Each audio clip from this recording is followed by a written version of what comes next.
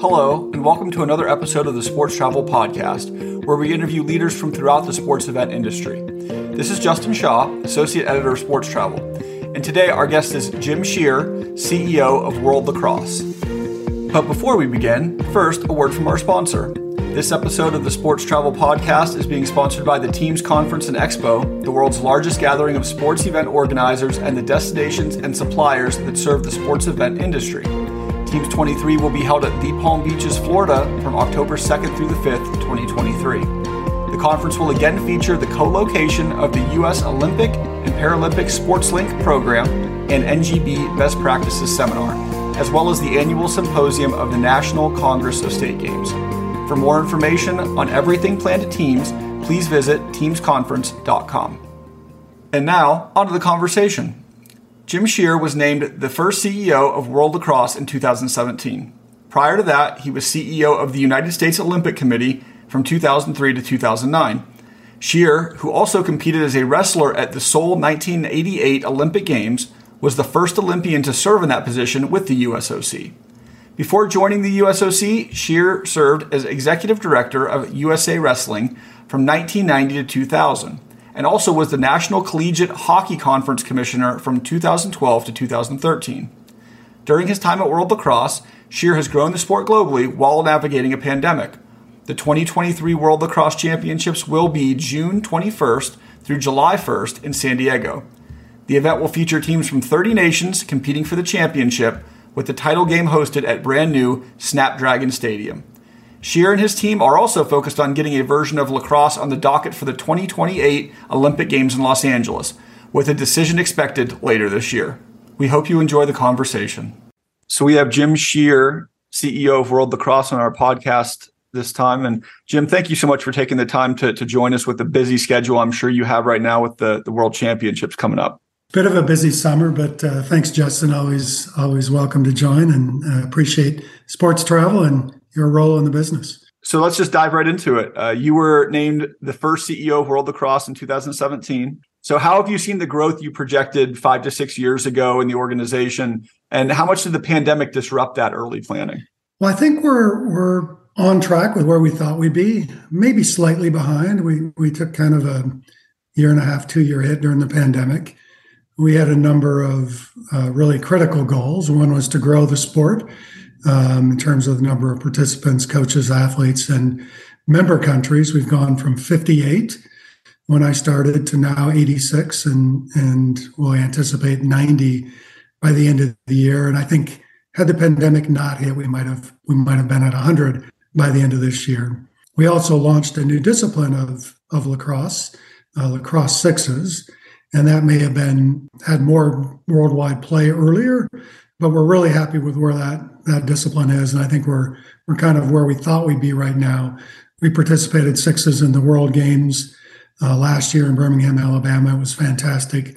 Premier Lacrosse League featured it as one of their championship series a few months ago, and that was very, very well received. And it is being played at a high level around the world in grassroots leagues and national leagues. So we're pretty happy with where that is. Overall, we've grown from myself as the first staff person to now 11 staff and a $4 million budget, which is still pretty small compared to a lot of IFs, but for us, it's pretty significant growth. So let's start with you personally. What was your familiarity with lacrosse before you took this role? Did you play at all? What was your interest in the position? Was it to get a new sport in the Olympic program, possibly? What got you into this? Well, lacrosse, where I grew up in South Dakota, is probably the place where somebody carrying a lacrosse stick would stop because no one would know what it was. But a sport that I had tremendous respect for. I had seen only a little bit of it, but its growth in the United States and the quality of the passion that people had for the game, that played the game.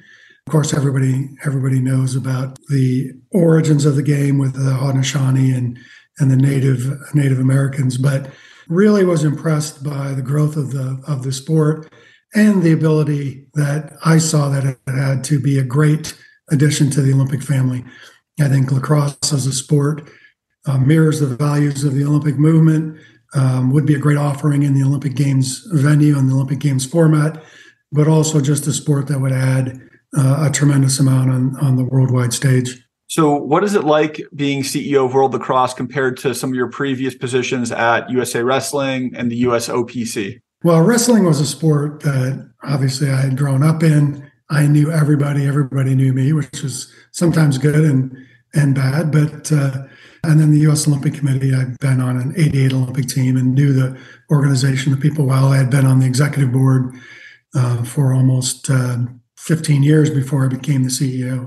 So I had a huge amount of familiarity there. Coming into lacrosse, I didn't know the people, but once I was there, the people were incredibly welcoming, and it's pretty similar. You're trying to do the same things. You're trying to create opportunities for athletes to better themselves through sport. You're trying to support the sport to become financially sustainable commercially, trying to attract people to support it as well with donors.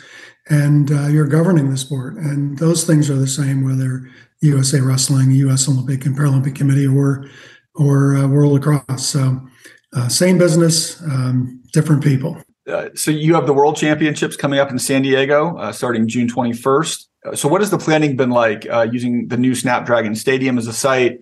What has the lead-up anticipation been like in the market in San Diego? And what are you anticipating for this event?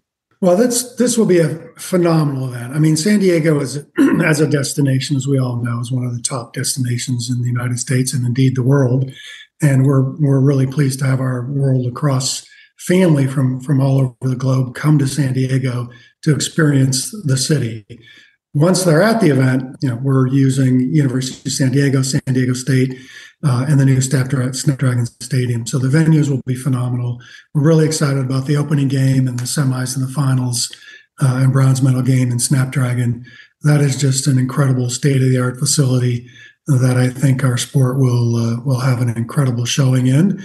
Interest is running high. We've got great support from the local community, like Rady's Children's Hospital, others in the community, and ticket sales are going great. So we think it's just going to be a phenomenal couple of weeks in San Diego. So San Diego is hosting this year. It comes after the World Championships took place in Israel in 2018, Denver 2014. So is that part of the longer term strategy to hit these new emerging markets? And what do you see for the future for some of these sites and venues you might try to get into?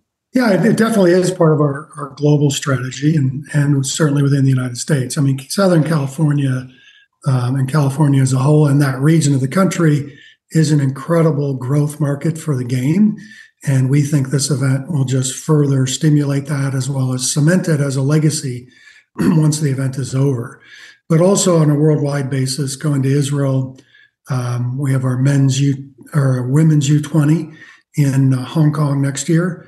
And that also is a great opportunity for us to provide more exposure for the game there in Hong Kong and in Greater China. It's been growing as well. So we want to continue to do two things. One is expose the sport around the world through our events, but also we have to mine the existing goal that is there in taking events to parts of the world where it's already extremely popular. So we'll do both of those things as we go forward. So this event was supposed to take place in San Diego last year, and you had to postpone it 1 year, still with lingering pandemic issues.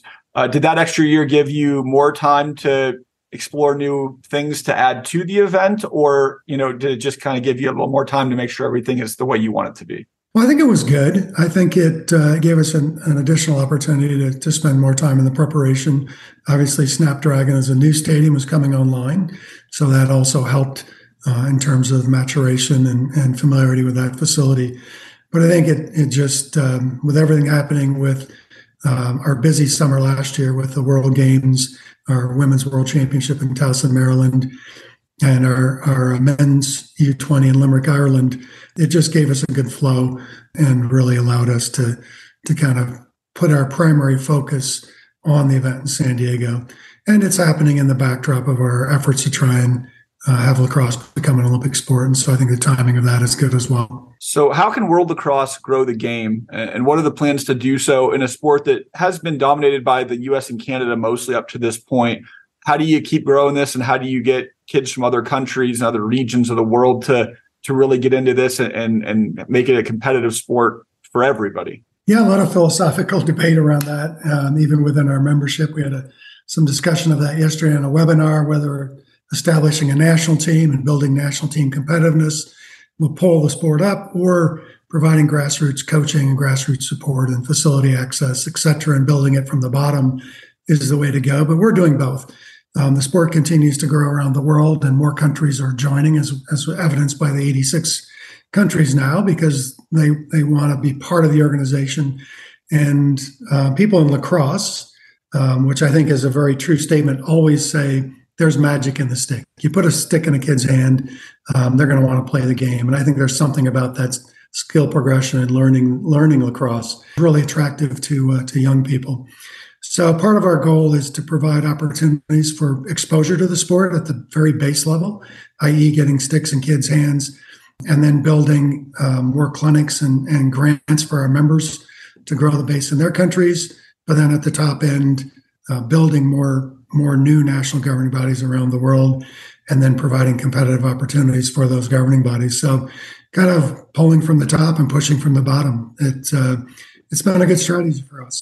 Obviously, Canada and the U.S. have been dominant because of their history in the game. But as we saw with Japan winning a bronze medal in the World Games last summer in Birmingham, other parts of the world are starting to encroach upon that competitive advantage. And I think we'll continue to see that trend. So speaking internationally, this is obviously a hot button topic that everybody has to answer. All the CEOs have to answer. I'm sure you're tired of talking about it, but does Russia or Belarus have a team, and are they currently allowed to compete at international competitions? Yeah, Belarus is not a member. Russia is. But in team sports, the IOC guidelines are that the Russian or Belarusian teams would not be eligible. We didn't have to deal with it this summer because the Russians did not have a men's national team that qualified for the event in San Diego. So we'll just continue to watch and follow IOC leadership and see where it goes in the future.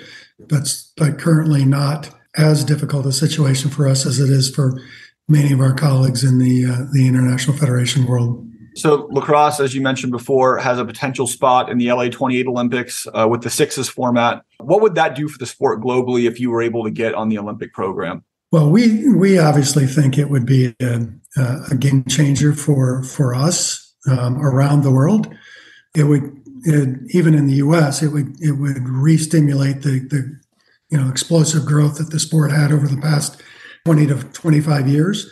But around the world, it would provide opportunities for funding with national Olympic committees and sport ministries, increased promotion and brand exposure of the platform of the Olympic Games. Obviously, more than 4 billion people will see some part of the Olympics and learn about lacrosse. And then just that opportunity to tap into additional resources, whether it's at the club, civic, sport ministry level, is incredible and would really help the game internationally. So I want you to put on your prediction hat here. What do you think the likelihood is that lacrosse is chosen for LA 28? That's a really interesting question because, one, we think we've controlled everything that we can control as well as we could in terms of putting together a discipline and a sport that is a great offering for the IOC. Our interactions with LA 28 and the IOC have gone incredibly well since we've been a shortlisted sport. So we're really pleased with the control over the things we could control. There's a lot of things outside of our control, but we feel pretty good about things that we've been able to control. So I won't put a number on it, but I would say that within the sport and based on my knowledge of the movement, we feel very good about our opportunity. So what was your pitch to the Olympic Committee to include this sport? Give us a quick rundown. What were the strong points to get lacrosse into the Olympics? Well, I think if I can encapsulate it in one statement, is lacrosse is the next big sport on the world stage. If you look at the professional leagues in the U.S. with PLL, NLL, and Athletes Unlimited for women, you look at our growth around the world, you look at the expansion of the game, lacrosse will be the next great sport on the world stage and be continue to elevate itself in North America. But we also think that, so that was the lead, but we also think that the values of the game and the origins of the game are a remarkable story for the Olympic movement and would add to the fabric that already exists in the games with the origins with the Native Americans and the values of the games that started from the beginning. So when you were putting this pitch together, was there any backlash from the traditional lacrosse community about putting forward the sixes version, which is not a normal version for professional college or high school level? What's been the reaction? Well, they were from the overall reaction from the beginning with sixes has been fantastic. And in particular from the athletes. The athletes love playing the game because of the speed, the opportunity to score, and just the action. And so the overall reaction has been phenomenal. Of course, there were some lacrosse purists early on that thought, well, this isn't the form of the game that we're familiar with or we believe is the true form of the game. But if we look back at 500 years ago and the origins of the game, it's not that either. So the game has continued to change and evolve. Once we had the showing that we had in the World Games in Birmingham, and then the PLL Championship Series, which showcased it with both of those showcasing it with the very best players in the world. I think we've won over even the staunchest purists in the game with the fact that sixes is an incredible new discipline of the game. The other disciplines aren't going away, but we've added something to the game with sixes. There's a lot of lacrosse on television now. You can find it on streaming. I watched Notre Dame win the college championship last week, which was a very good game. When you're watching that, how would you describe the sixes format compared to the traditional one? Because I don't think a lot of people, maybe the fan who just puts the TV on, myself included, know a lot about sixes. So what went into the decision to put that in the application instead of regular lacrosse? And what do you see, the people's reaction being that maybe don't know a lot about it? Well, I think it's easier to understand, less specialization, easier to understand, more scoring. So a casual fan or somebody who's just turned on lacrosse for the first time and stumbled onto it on their whatever medium they're watching entertainment on will find it more understandable and a better product, we hope. And I think it still is something the purists will find pretty exciting and stay with it. So, but when we developed it, we knew we needed a product that one would stimulate growth around the world with easier access, more play, and less requirements to start the game around the world. So that was the first goal. The second goal was to provide something that fit within the Olympic format. We had to have less numbers of athletes to fit within the IOC athlete quotas, less numbers of support staff. But then we also wanted something that fit within the framework of the Olympic Games, the running game time, the quick action, the ability to stage a tournament, more games in a day. All we felt were a stronger opportunity for lacrosse to be included in the Olympics. And the whole thing, when we developed, we were keeping an eye on what is increasing and maximizing our opportunity to be included in the Olympics. And we feel like we've come up with a format that does that. So they're in the evaluation stage right now. I think we'll know in September or October what the verdict is. What's it like just playing the waiting game right now? Obviously, you're very focused on the World Championships and you have a lot of other things going on, but is it just kind of in the back of your mind that this decision is going to come down here in the next month or two, maybe 3? Yeah, I mean, we've kind of done the majority of the work. The official parts are done. We're trying to monitor where things are at with the existing core sports and trying to forecast the numbers available for the host city sports and also watch any developments.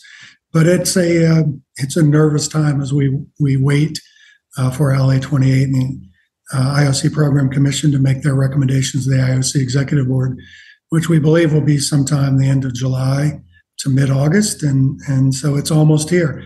After 6 years of a lot of work, we're getting to the end of this journey. But this journey is not the end for lacrosse. If we're not in this round, we'll continue to move forward and continue to grow the sport around the world and try again. But this is an incredibly both exciting and nerve-wracking time as well. So you touched on the Premier Lacrosse League earlier. With its ability to drive social attention, how has that helped the sport and really got more people into it when they turn the TV on and they see the Premier Lacrosse League? Well, it's a great example of the sport, and they've promoted the league and what they do very, very well on social media and their television product. is some of the best television product we've seen in the game. So they're bringing new fans to the game, and they're also engaging the existing fan base with their product. So it's great. It's been great for the game, and it's one of the things that we just kind of in some instances get on their wake, or just rising tide is lifting all boats in the sport. So it's been great for us, that the excitement and energy they've brought to the game.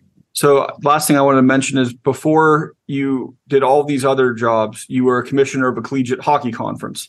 Do you miss the hockey at all? I know lacrosse is kind of similar to hockey in some ways, but did you miss the chance to get involved in Olympic sports? What did you take from that job that you still maybe apply nowadays, going from commissioner to CEO? Well, commissioner is a pretty cool title, and I had my name on a hockey puck, which was pretty awesome. But the similarity between hockey and lacrosse is that the people who play it are often the same people, particularly in Canada, but they're very similar people, and it's kind of the same demographic. And I really enjoyed hockey. I had played a small amount as a kid, and really enjoyed that sport. So it wasn't as new to me as lacrosse is when I jumped into lacrosse. But the one thing that kind of stayed with me is just the similarities with the people and the audience between hockey and lacrosse. Both great sets of people and great sports. Jim, I know you're a busy man. I'm going to let you get back to it. I really appreciate you joining us and having this conversation, and giving us all this insight into the world of lacrosse and what you're doing. And a big year coming up for World Lacrosse, so we will continue to follow what's happening with the developments. But thank you so much for your time. We really appreciate it. Thanks, Justin. Appreciate it, and good luck to you guys. This has been another edition of the Sports Travel Podcast.